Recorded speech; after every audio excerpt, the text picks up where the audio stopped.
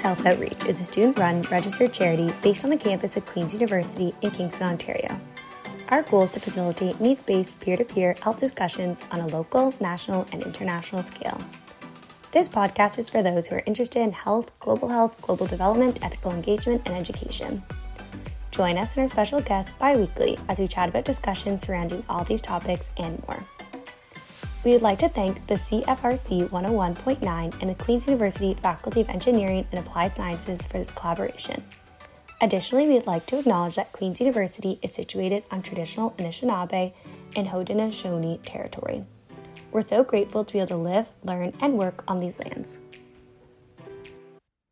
Hi everyone, welcome to episode 3 of QH On Air. My name is Rosie and I am a fourth year life sciences student at Queen's University, and I'm the public relations director for QHO for this year, the 2020 and 2021 school year.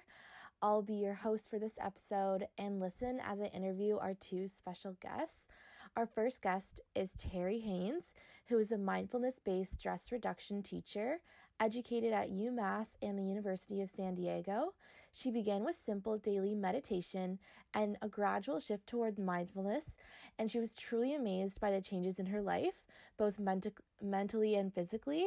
In addition to her work at the Kingston Mindfulness Institute and private counseling sessions, Terry is very passionate about integrating mindfulness into our education curriculum. She has completed 3 pilot projects for the Limestone School Board, and she works with students from grades 7 to 12. My second guest, Jenna Hickey, is a QHO alum and has gone on to work entry roles at NGOs since graduating. It is a great episode, and I hope you enjoy it and take something out of the valuable conversations I have with these two very special women. Hi, Rosie. Thank you for inviting me to be on your podcast. I think what you're doing for Queen students is fabulous and really, really important and really timely. And so it's great to be talking with you today. Just to give you a bit of a background of where I have come from and why I'm a mindfulness-based stress reduction teacher. I suffered from chronic pain in the form of migraines and neck pain for years. When I was in university, a long time ago, I was dropped on my head. Someone outside a bar threw me over his shoulders. Very tall, very tall person, and let go accidentally, and I landed head first on the concrete sidewalk. Wow. And from then on, I just kind of assumed I would heal because I'd always healed from injuries. Yeah. And this time I didn't. I continued to have a lot of pain in my neck and have headaches. And I had a severe head collision and concussion and brain injury. But at that time, you didn't do anything about it. It's a very different time than the protocol that exists today. And thank goodness it does, because things could have been very different for me. Having said that, that's what's led me here today. I had a migraine that lasted, my worst one was 6 months, every day, all day. And at the end, and I was quite a bit older at this point, it was about 10 years ago. And it was a time in my life where I was really scared for my future. I didn't know if this was my life, being in pain constantly for the rest of my life. I wasn't sure how I was going to navigate that and proceed and what that looked like. It was very depressing because of it. So my emotions were all over the place. Yeah. And so after exhausting every option in the medical community, to no fault of anyone's, I turned inward, and I just, with the help of my dog, actually, she was a big bull mastiff, beautiful being. And I looked at her one day just sitting there, and I thought, how can you be so happy? How can you just sit there and not need anything to be different? No expectations, no dwelling or ruminating about the past, no stressing about anything to be better or different. And it just occurred to me that I'm going to try to learn from her.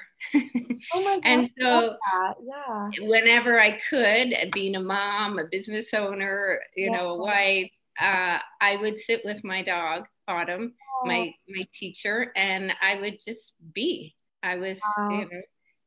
we're human beings, but our society has become human For doings. sure. And for the first time, I sort of started to unwind what was going on in my body, physically, psychologically, emotionally. And the more I sat, the better I felt. And so Wow. I basically learned how to meditate through my dog. Wow, I love that.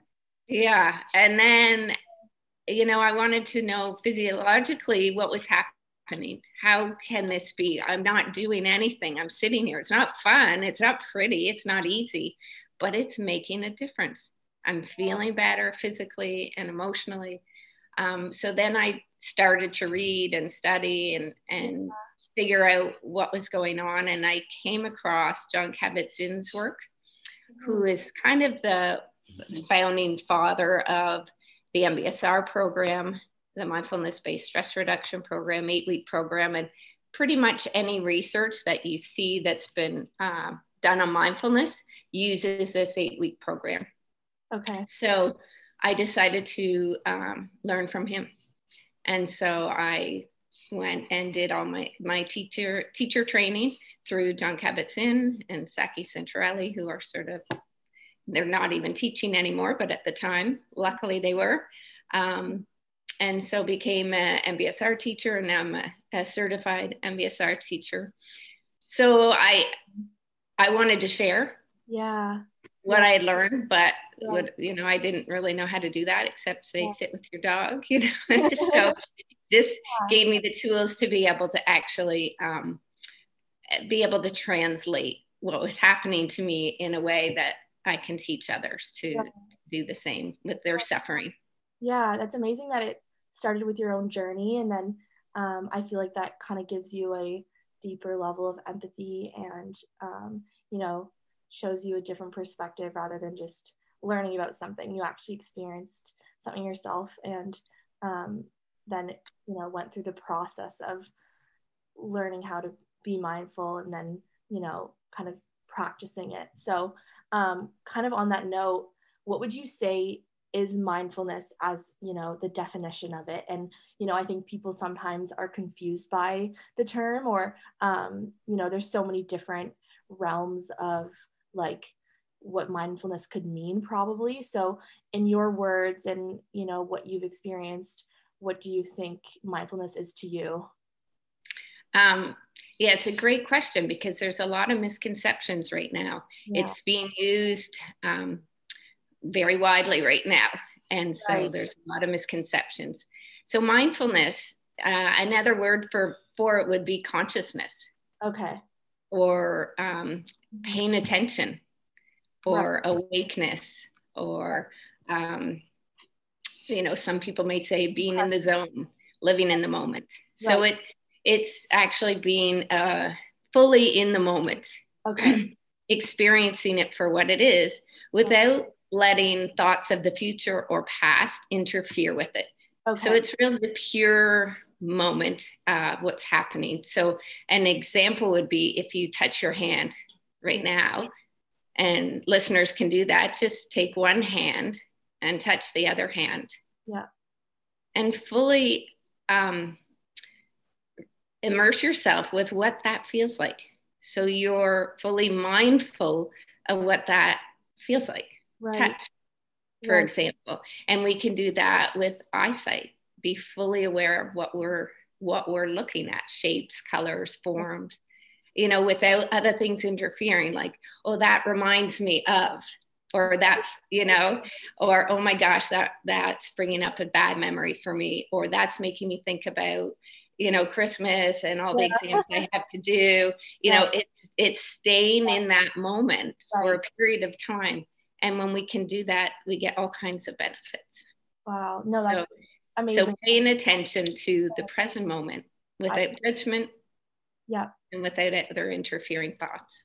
Okay, good to know. It definitely clears things up. I think, it can be unclear what exactly that means, but I think it's definitely, like you said, so being present, kind of trying to, focus on what's happening in the now and not letting fears or doubts or worries kind of interfere with that feeling.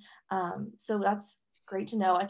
You started off just even talking about, simply touching your hand, and I think, some people always think that mindfulness is necessarily equivalent to meditation, but it's not always meditation, right? So it can be just kind of everything you do. So how can someone just start being mindful, in their everyday lives? Yeah, so the difference between mindfulness and meditation is mindfulness is a state of being that we are in when we're fully conscious or fully paying attention to a moment. So it's a state of being, and it's the very opposite of your mind being full of stuff. So that confuses people too, which is that's being mindless, right? So it's a state of being. It's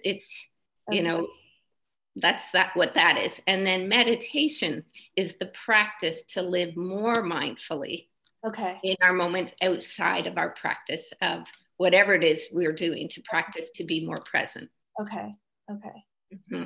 Makes sense. So you kind of can practice meditation when you're not just living your everyday life, but you can also practice mindfulness just when you're laughing with your friends or cooking your meal or eating your meal or reading a book or listening to music or walking. It's kind of, and then meditation is, an extra kind of practice of it, but it can be more so when you're just by yourself and I guess in a more quiet and kind of that typical stereotypical vision of what meditation is, but you could technically practice mindfulness when you're doing anything, right? Yes, we can be practicing mindfulness at any time. Anytime, we can call it dropping in.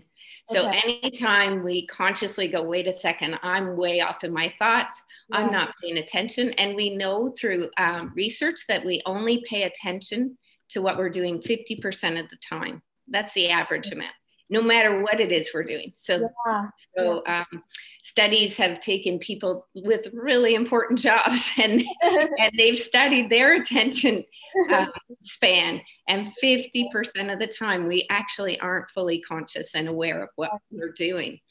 And so that's where, there's this huge ability to change that. What they also noticed in this research is, they had an app, and every so often during the day, this app would remind the person in the study, or ask the question rather, what are you doing right now? And then you answer that, and were you actually paying attention? Oh my gosh, no, I was thinking about my exam coming up. I was thinking about my date tomorrow night. I wasn't actually doing X, Y, Z. Half of the time. And then in addition to that, they also asked them what their mood was like. And on every instance, people that were fully conscious, fully aware, the 50% of the time, were much happier. There was a lot more joyfulness if they were paying attention versus if they weren't. So this is why it's so important that we live more in the present moment, because it affects our joy. For sure. And not joy in that, oh my gosh, I just got a new great coat for the winter, or, oh my gosh, I got a 99% on my exam. Not that kind of joy, but this underlying just ability to feel blissful, light, and peaceful, despite what's happening, because we can't change stress from happening in our lives, but we can learn to be able to accept it and respond to it versus react to it. And this is what happens and shows up the more often that we are actually paying attention. And it's not something that's easy to do if we don't have a program.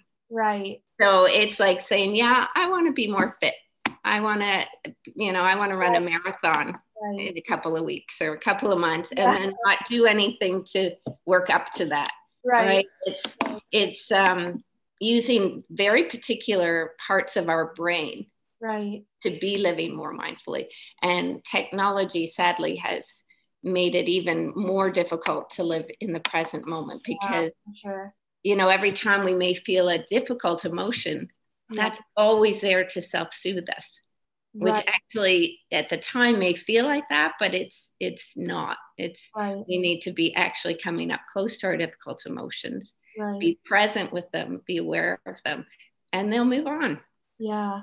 And I think it's definitely interesting because it sounds to me like kind of a bit of a cycle or like a circle where, the mindfulness and being present will hopefully kind of increase the likeliness that you'll feel joy, but also maybe the joy and lack of judgment on yourself will increase you to be more mindful, and then it kind of maybe increases itself, like it kind of circulates around itself. Do you know what I mean? Like it kind of seems like kind of one big theme happening, and that's super interesting. And I think, people can definitely just get caught up with kind of getting distracted or feeling busy in their minds, but it's hard to sometimes quiet that down, but probably practicing it is what makes a difference, and not feeling any judgment, right? Exactly. Not having any judgment at all. And imagine what life would feel like if we didn't judge anything or anyone. For sure. No, I love that. Yeah. So that's a great goal to have, to add to our bucket list. In fact, the most important, the Dalai Lama just did a summit, and he's a spiritual leader of Tibet who has had to leave Tibet when he was young, but still leads them in his way. And he's, his big thing is if everyone practices kindness and a non-judgmental attitude, things will be very different in this world. For sure. Kindness to ourselves, and then kindness to everybody else, without judging, without blaming, without, these negative assumptions, without taking things so personally. Yes. But to do that, we have to be aware. We have to have awareness of what we are thinking from moment to moment. Our mind, which isn't ourself. Our mind is a sense, like feeling or seeing or smelling or tasting. Our mind is thinking, but we are the one that is the person who observes all these things. Interesting. Including thinking. Right. Okay. Yeah. So if we're sitting here and we are, thinking of something in the future, we can choose to say, no, I'm not going there. I'm staying in the present because that's going to serve me well right now. Going off into a place that I have no control over. We can't predict the future and we can't change the past. So if we are stuck in allowing our mind to take us to those places, then we are doing a disservice to our emotional health and our physical health, because our mind affects our body. Right. So it's being aware of our thoughts, and our thoughts. It doesn't matter when we're in our meditation practice, if our thoughts are going crazy, we can just see them as, clouds passing by and storms. And oh my God, my mind is so crazy right now. I'm full of all these neurotic, crazy thoughts, but they're just thoughts. It's a computer. And if we can sit back and go, oh, it's, not actually get swept up into them. We can then just learn to, instead of staying focused on our thoughts, we can all of a sudden move to focus on our breath, for example. I choose to be aware of my breath in this moment, because being aware of my thoughts isn't helping me. I choose to be aware of the beautiful colors of the leaves right now. Because my thoughts are not helping me right now. I choose to be aware of anything else, what I'm eating, the way the shower feels on my body, or washing the dishes. I choose to be aware of these things, or the lecture I'm listening to, or my friend talking, where all I have to do is listen. No, and amazing. And I think you know, we can all have that reminder to try and just practice being present more, and having lack of judgment for ourselves, because it is normal for our brains to drift off, and it's normal for us to have those thoughts, but it just, you know, trying to bring ourselves back to the almost to the ground. In kind of saying that, do you find, you know, your experience with counseling people, and maybe in your everyday life as well, do you think it's right for everyone? Do you think that everyone's able to practice it or access it, or you know, have experienced the effects from it that you did? Or do you think that maybe some people are just a little bit more able to practice it? Do you know what I mean? Like, do you think it's some or most people? What do you think? It's available to every single human. And this is another thing you hear a lot. Oh, mindfulness isn't for me. Meditation isn't for me. I have such a busy mind. I can never do that. You know, I can never be silent. I can never, you know, it's that's all a fallacy. Anybody can choose to pay attention to what they're doing. Anyone can do that. For sure. And anyone can get better at that. Right. It's like we can get better at running from 1 kilometer up to, you know, a full marathon or whatever it is we choose to try to get better. Right. But this is a big thing. We have to participate in this. It doesn't just happen. We don't just say, I'm choosing to be more mindful now and not have a program to help us get there. You know, we have to consciously make a decision that we are going to do things in our day to live more in the present moment. Right. And that may be to limit time on our devices, you know, stay off social media as much as possible is a huge recommendation for lots and lots of reasons. And unless it's something that serves you well, and notice how being on social media makes you feel. Right. Or go into, you know, the emotion and your physical being to find that out, not in your mind.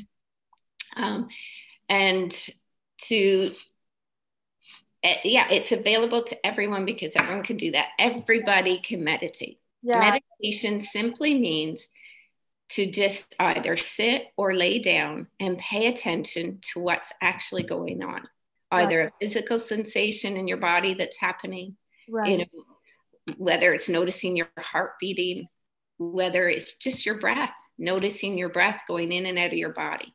Noticing sounds in the room, but not needing to, you know, do anything with the sounds. Right. Noticing temperature. Noticing the clothes on your skin, or yourself sitting in a chair.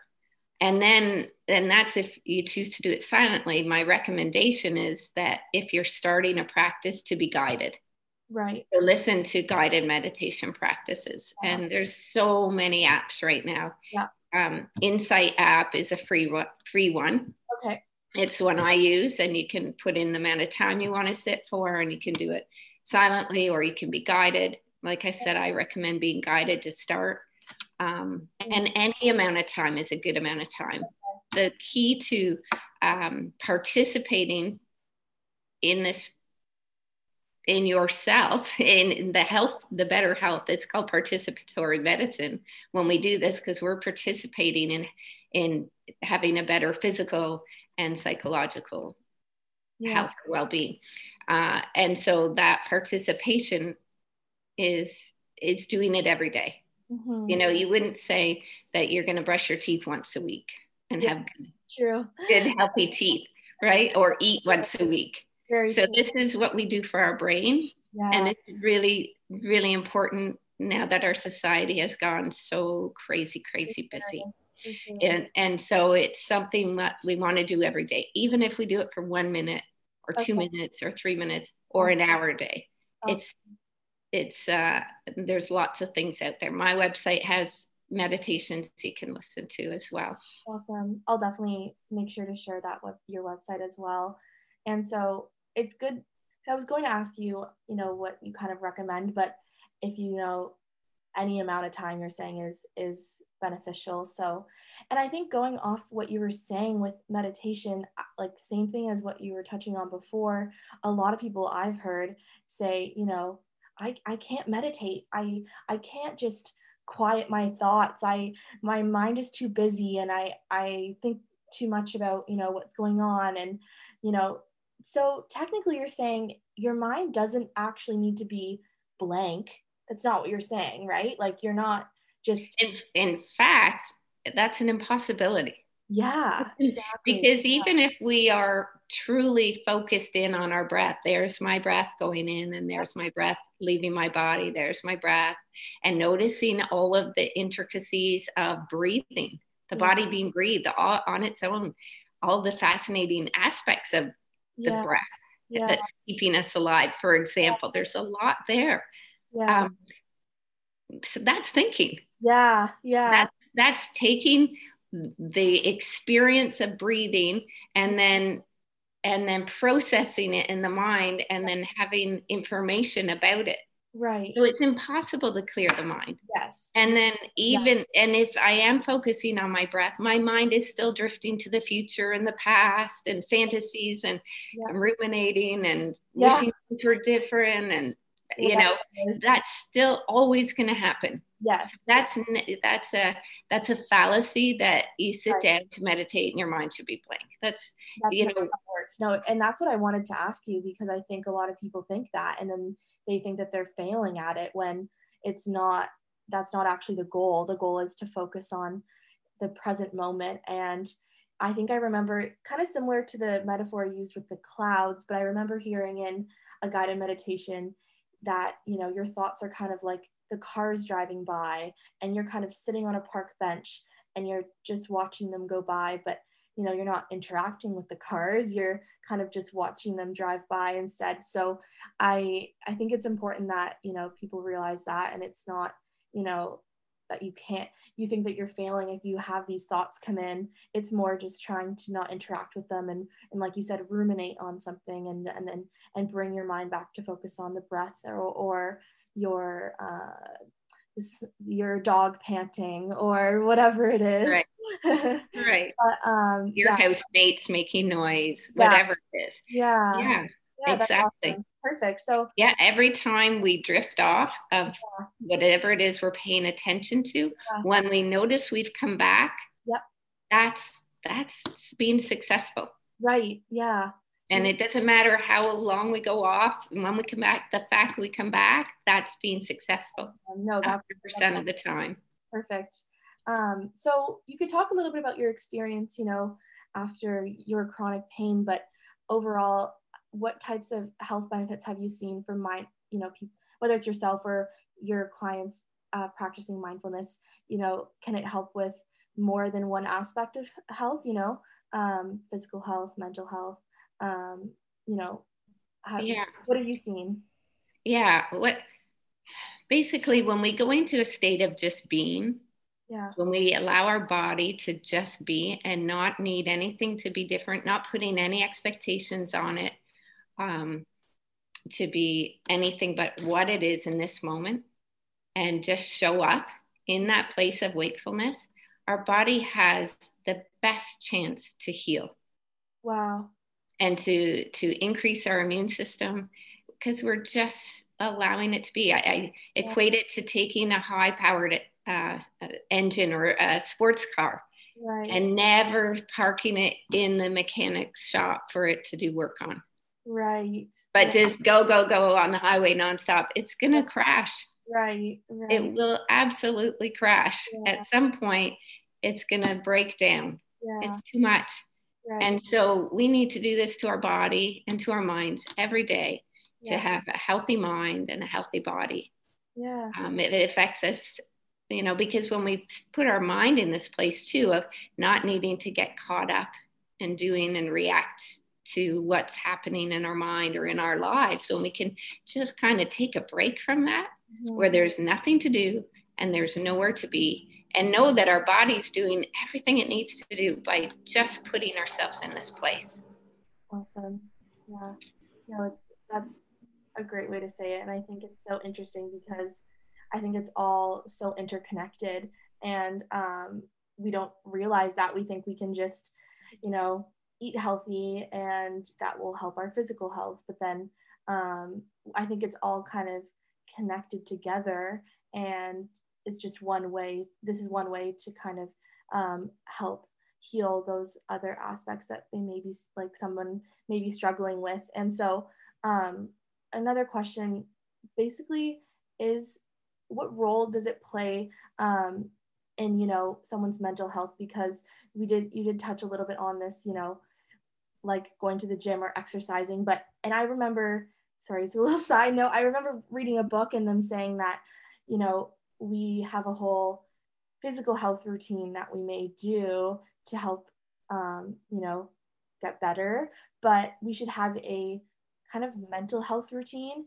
And I think if you're struggling with your mental health, you do need to reach out for help with either social support or professional support. So there's so many different aspects, but what role does mindfulness play in that? Is it a coping mechanism, or is it kind of just, helping almost be present to allow those other techniques to help heal your mental health? Is like, what kind of role does mindfulness play in your overall mental health, let's say exercise routine?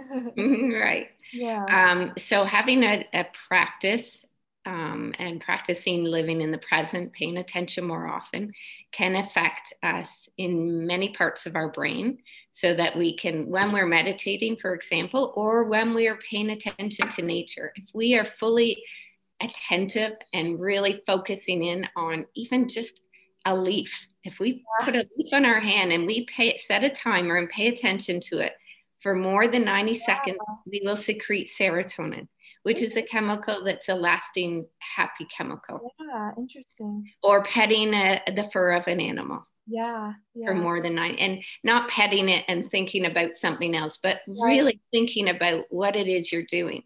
And it's not easy when we start. And none of this is easy. It goes against the grain of the busy mind, the mind wanting to be in control. Sure. And this is where, depression and anxiety are negative emotions.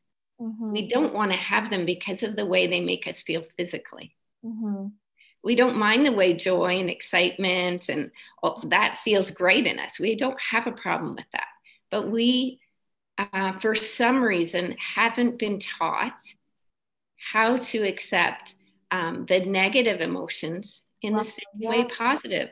And as human beings, we're supposed to feel everything. For sure. And so, anxiety, if we have a chronic anxiety or depression, a lot of it stems, the core root of it is not being able to face sadness and anxiety. And there's chemical and there's lots of other things that are happening as well. But for a lot of us, a meditation practice can be curative. Harvard University has been doing studies for years, and they've proven that a daily meditation of 45 minutes a day is as effective as an antidepressant, for example. Wow. And this isn't for anyone to try on their own without taking courses and programs. That's not what I'm saying. And thank God for antidepressants and anti-anxiety interventions that we have. But for example, if we are feeling sadness and we think that's wrong, right, we do a lot of damage to ourselves in our mind. Judgment, which just perpetuates that feeling of sadness. There's something wrong with me. I'm not enough. I need to be better. I need to be happier. Any expectation we place on changing an emotion that's normal creates this huge havoc. And then it becomes habit to feel that way. Yeah. Because we're so afraid not to. And then it's a much bigger deal. Right. So when we are practicing meditation, for example, and sadness shows up as an emotion when we're just sitting there, and we don't have to do anything with sadness. We can just watch it. There's sadness. I'm not going to figure out why it's there. I'm just going to notice it in my body. Interesting. I'm going to notice fear. I know I have an exam coming up and I'm really anxious about it. Mm-hmm. Well, where is that showing up in the body? Tend to that. Right. And once we can tend to that physical feeling of anxiety in our body and go right into the body and feel it and allow it to be there, it will move on 100% of the time. Mm-hmm. Wow. The word motion is in emotion for a reason. But if we ignore it and we think it's bad and I don't want to feel this way, and we choose to use other coping mechanisms because we don't know what to do with this. Right. And drugs and alcohol and for sure, other kinds of things, which God love us. We're human. We're trying to sort this out the best way we can. There's no judgment to any of that. For sure. But meditation is a way that there's no harmful side effects. It's free, but we have to participate to do the work. For sure. And it's not easy.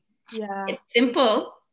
Just pay attention to what's going on, but it's not easy. Yes. Awesome. Well, thank you so much for all of your insight there. I think super eye-opening for anybody listening. I think, it can be, it's like you said, it's available to everyone. It's free. It's just you being with yourself. And, I think it's important that we make sure we seek out support when we need it. But it's a good way to try and reflect and check in with ourselves every day. And I think that, like you said, there's no harm in trying it out, and you just have to kind of put in a little bit of work for it to start making difference. And I hope that anybody listening can learn something from this and from you. So thank you so much for joining me today. And I really appreciate taking time out of your day to chat with me. I really admire everything you're doing. So continue, and I'm sure it'll be very important in this day as well with everything going on. So yeah. Absolutely. Thanks for having me. Of course. And anytime. Welcome back, everyone. I'm here with a guest, Jenna Hickey, and super excited. She was a previous member of QHO. And so I just wanted to start off, could you tell us a little bit about yourself? Where are you from? What program did you do at Queen's? And what are some of your interests? Sure.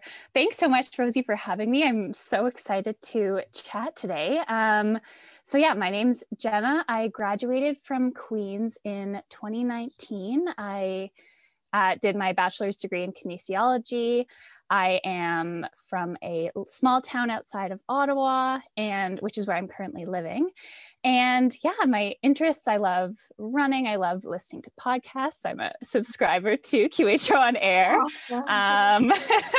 Love that. I'm a big reader, and biggest thing is my spending time with my friends and family.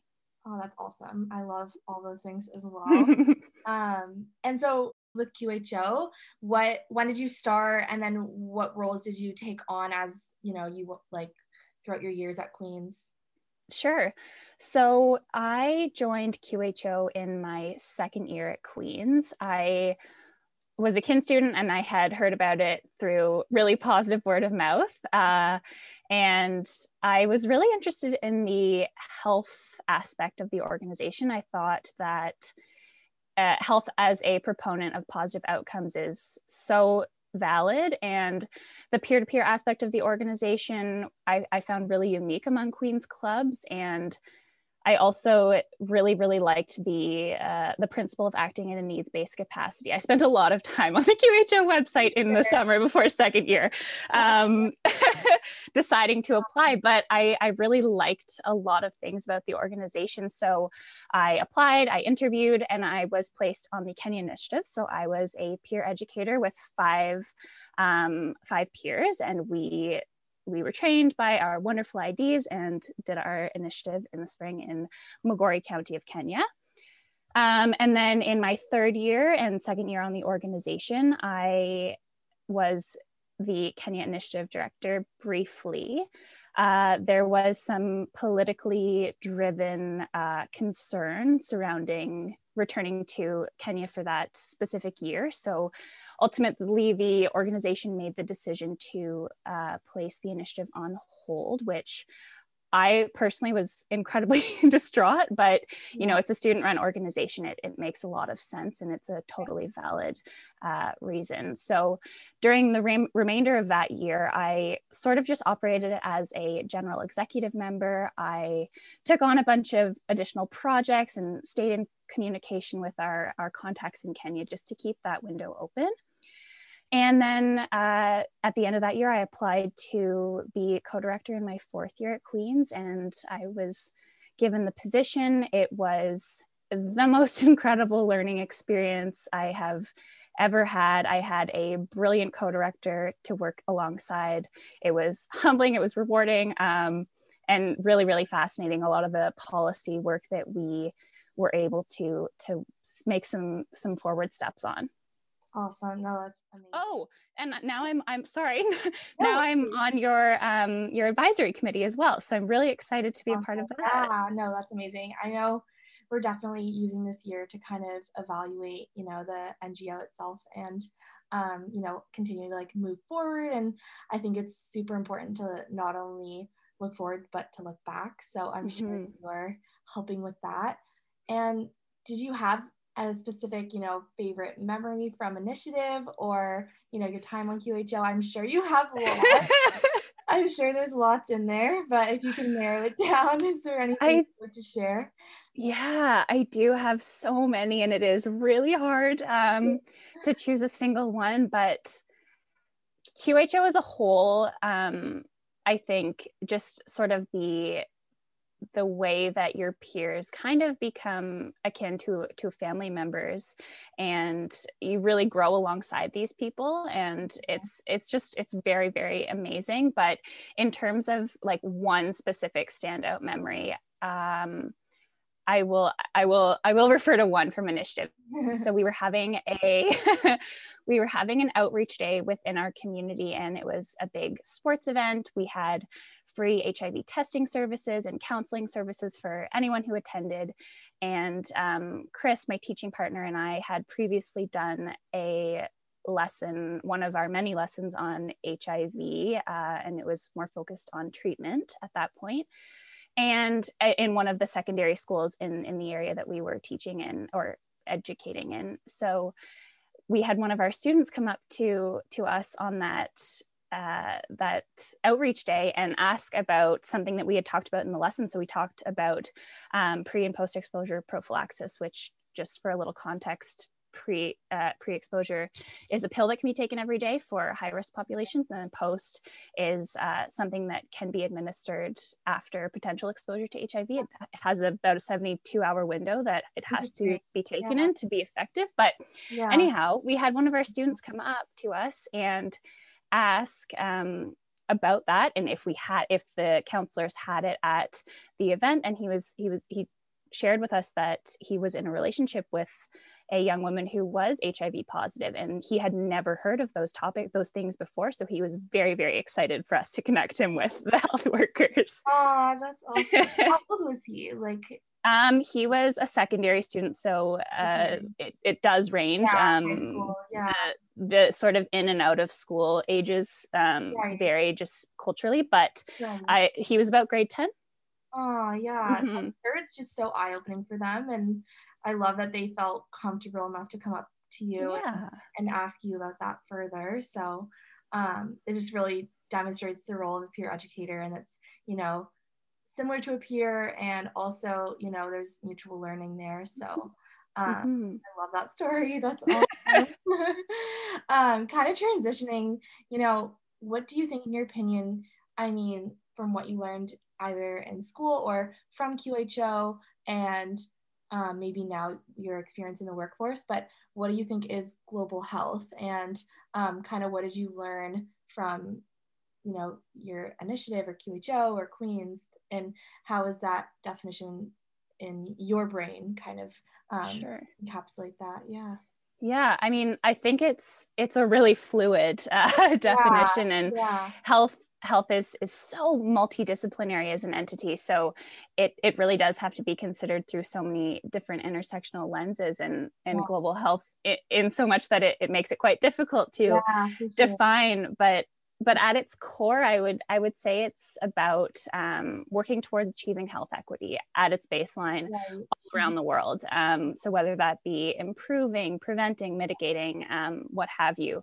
But yeah, I mean, the standard sort of programmatic focus areas tend to zero in on like water, sanitation, hygiene, which is WASH colloquially, sexual health, reproductive justice, maternal child health, nutrition, things like this. But the part that really resonates with me and continues to draw me in and make me feel so passionate about it is how cyclical health can be as a proponent of other outcomes in life, and the reverse, how other outcomes can have such a significant impact on one's health. And particularly, you know, on initiative, sexual and reproductive health was something that we spent a lot of time focusing on. And it's crazy to think about, but women who don't have access to contraceptives or quality health care, they don't have the autonomy to decide when and if to have children. And that can lead to, if they're a young woman, having to leave school, if it can lead to ending up without or in a low paying job, or pregnancy complications, things like this. And it could end up in poverty, and the same could be true. But yeah, I mean, the same with education. Like, education can be such a positive factor towards health. So it's really, really interesting to me. It's obviously a very timely discussion with the health crisis that we're living through. But yeah, I mean, I think a lot of advances have been made, but we're definitely going through a bit of a reversal of progress with COVID. And so like the global health of the future in my mind is all about innovation and really making use of technology and creating scalable and replicable solutions. Yeah, I was going to add to what you're saying. I mean, I think, you know, I used to only think of health as, you know, going to the hospital and getting treatment for something, but really it starts with the air quality in your house, or your, like you said, autonomy, or the education you have, or the social network you have, or it's not just the absence of disease, it's also all these social determinants of health, which is the conditions we work and live in and are born in. And it's just same thing to me. It's mind-blowing, you know, facts that something so fundamental to us can have such a big implication on our lives,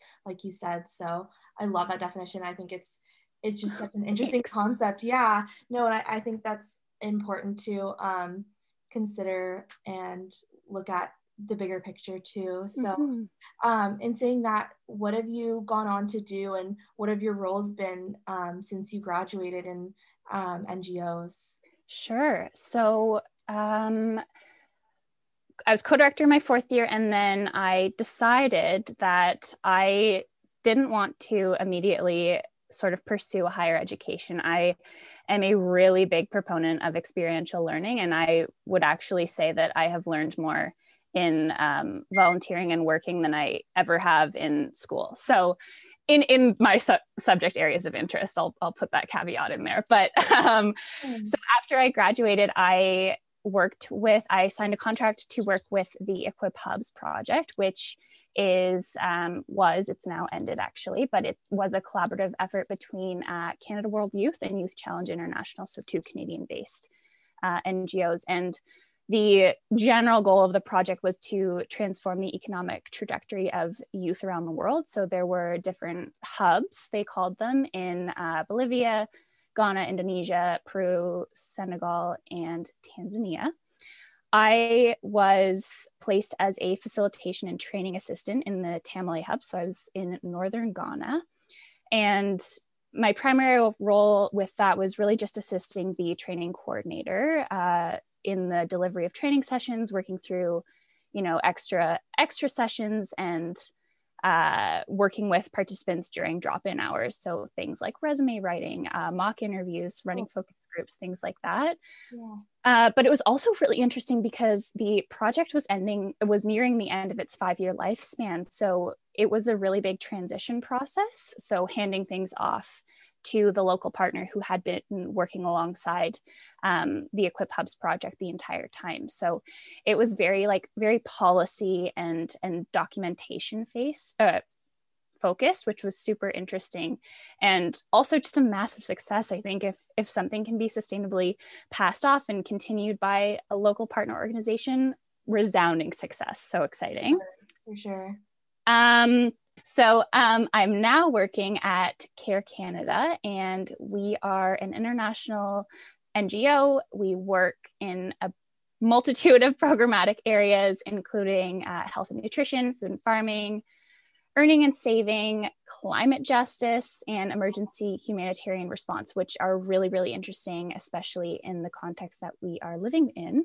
Yeah. And all of our programming is done with an underlying emphasis on women and girls, not exclusively. I feel important to say that, but it is the main focus, and very, very proud. It's so inspiring to be there. And lastly, I'll just really quickly, more recently, I took on a volunteer role. I was really missing volunteering. I love it. And it's been about a year since I last held a volunteer role. So I saw an opportunity come up with Girl Up, which is a United Nations Foundation campaign. And they focus on global gender issues, advocacy, leadership, things like this, really, really enabling girls and young women to explore issues and form opinions and have a voice and make an impact, things like that. So they were hiring their Canadian executive team, and I applied to that, and I've only just started. So I can't provide too much insight into that, but I'm very excited. Yeah, that's amazing. Honestly, all those positions you took on, I think sound, so eye-opening, and you have such a really interesting path to me, and it's, so unique. And I think, like you said, you're learning so much just by doing, and not always in a classroom, but I'm sure whatever you go on to do will be great. And it really shows, like someone who started off as a Queen student in kinesiology and probably started off in a more like physical health passion, or with a physical health passion, and then it kind of evolved, and now you've kind of started to branch out and see what's out there. And all those initiatives, like all those organizations, sound amazing, and like they're doing such great things, and I've never even heard of them, so I'd love to go look them up now. Definitely. Yeah. So going on, like with your experience with NGOs, what do you find, either firsthand? You did mention when you can create a local partner, that makes it sustainable. So on top of that, do you think there's any other aspects that make an NGO or an organization really impactful and sustainable, right? And not just the impacts it having just for when they're there, or the one intervention, but like lasting longer than that.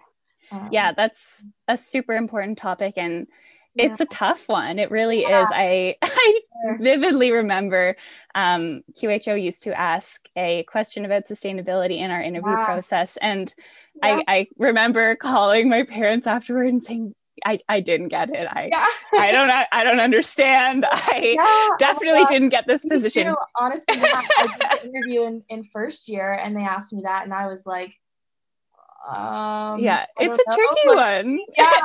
And I definitely credit QHO with exposing me to that sort of critical thinking and putting that into perspective for me. But back to your question. I think, I mean, at its baseline, sustainability, it speaks to an organization's ability on kind of an ongoing and continual basis to adhere to its mission and vision, and continue to work effectively alongside its partners and stakeholders and everyone really that it has a responsibility to. Obviously, a huge part of that is financial sustainability for sort of the bigger NGOs. That's a huge component for all NGOs, really. But like I said, I think the keys really sit within the realm of strong partnerships, continual monitoring and evaluation, adaptation, and willingness to pivot. And then just to sort of to bring it back to the local thing that I was speaking to earlier, I think what could make an organization most impactful is an organization that knows how to or is working towards acting as an enabler or an intermediary, supporting local CSOs or smaller actors in the development space to let that sort of lead a really, really local response that's truly, that's truly impactful. So I mean, support from the global north can come by way of advocacy, the channeling of funds, providing technical expertise, things like this. I think that's sort of where the most impact potential lies. But I mean, I say all of the stuff about sustainability and impact with a grain of salt, because I do think the issue of relevance can get tied into that sometimes. And I don't think sustainability or impact should ever be framed into what is best for the NGO or for its relevance or things like that. It should really be focused on where the most impact can be had and how you can be the best enabler. Yeah, no, I love all of that. It's amazing. Thank you so much. And yeah, even just to add what you're saying, I think everything you said, like financial stability and all those other factors, I think one thing that I learned about was needs-based. Like I never knew that term before, but I think, like you said, using the partners and evaluating what do they need and how can we help that, rather than just assuming that we know what they need, probably also plays a role in how sustainable an intervention would be. Totally. It's all, I think it's all about like reconceiving power dynamics. I think that's at the crux of everything. And like working together and not, taking it on yourself. But I think those are all such great things you talked about. And, kind of our last point, I know you mentioned there's lots of change happening right now. And I know you wanted to maybe touch on some of the improvements or conversations happening in NGOs right now and the global development sector. And if you had any last kind of comments about that, feel free to go on as long as you want. Definitely. I mean, this is a crazy time for everyone, but obviously as well for the charitable landscape, the international development, global health, humanitarian aid sector. I was on a session earlier this year, and Melinda Gates was the speaker, and she said, you never want to waste a crisis. And that really struck me, because I was like, what a funny way to look at a crisis. That's so true. It is a really integral time for the sector, because a lot of things are being sort of brought to light, and they're not new issues by any means. They're issues that are underlying and people have been aware of for quite some time. But the COVID pandemic, it's revealing inequities that have been percolating for a really long time, marginalizations, vulnerabilities, things like this. And the Black Lives Matter movement, the movement towards racial justice, is really re-identifying structural problems at the root of development and aid, and sort of identifying that institutionalized racism and unequal power dynamics that are reinforced through it. So I mean, I personally am so excited to be entering the sector at this pivotal time. I think Georgia and Annalise have also been so incredible at really presenting this moment for the potential that it elicits for QHO. I think there's so much that can be done. It's a really, I mean, it's definitely going to take time, a lot of time for things to change, but the desire for change is really palpable, and it's a really exciting environment. So I think some of the changes that are being moved towards, we've spoken a little bit about them, but local actor autonomy, that's a huge one. And just understanding that it's the responsibility of institutions with capital and with resources to act as enablers and intermediaries and avenues for that technical and financial support. So I think that it's a fantastic area and sector for if people are interested in working. It's a great time. Super interesting and inspiring to be a part of. And if anyone else is interested in sort of that reframing of the colonialist narrative and money and power in the development space, another podcast, in addition to this one, of course, to listen to is Rethinking Humanitarianism. It's a podcast by the New Humanitarian. It's awesome. Journalist sort of run or company, and it's a fantastic podcast. I totally recommend. Yeah, and I think what you were saying and what you touched on are such important conversations, and it can feel overwhelming, but I think just starting with a conversation can lead to small acts, and that can lead to bigger decisions, and it can lead to a lot more than just this conversation. So thank you so much for all your insight, and my pleasure. It's so much fun. I hope you're continuing to listen to QH on Air. Oh, absolutely. And even Thanks. You're not the co-director anymore, you're still in our hearts. and likewise, very much. It's been such a pleasure, Rosie. Thank you so much. No problem. Thank you so much for joining me today. And that's all we have today, guys. I hope you enjoyed this episode and tune in next time.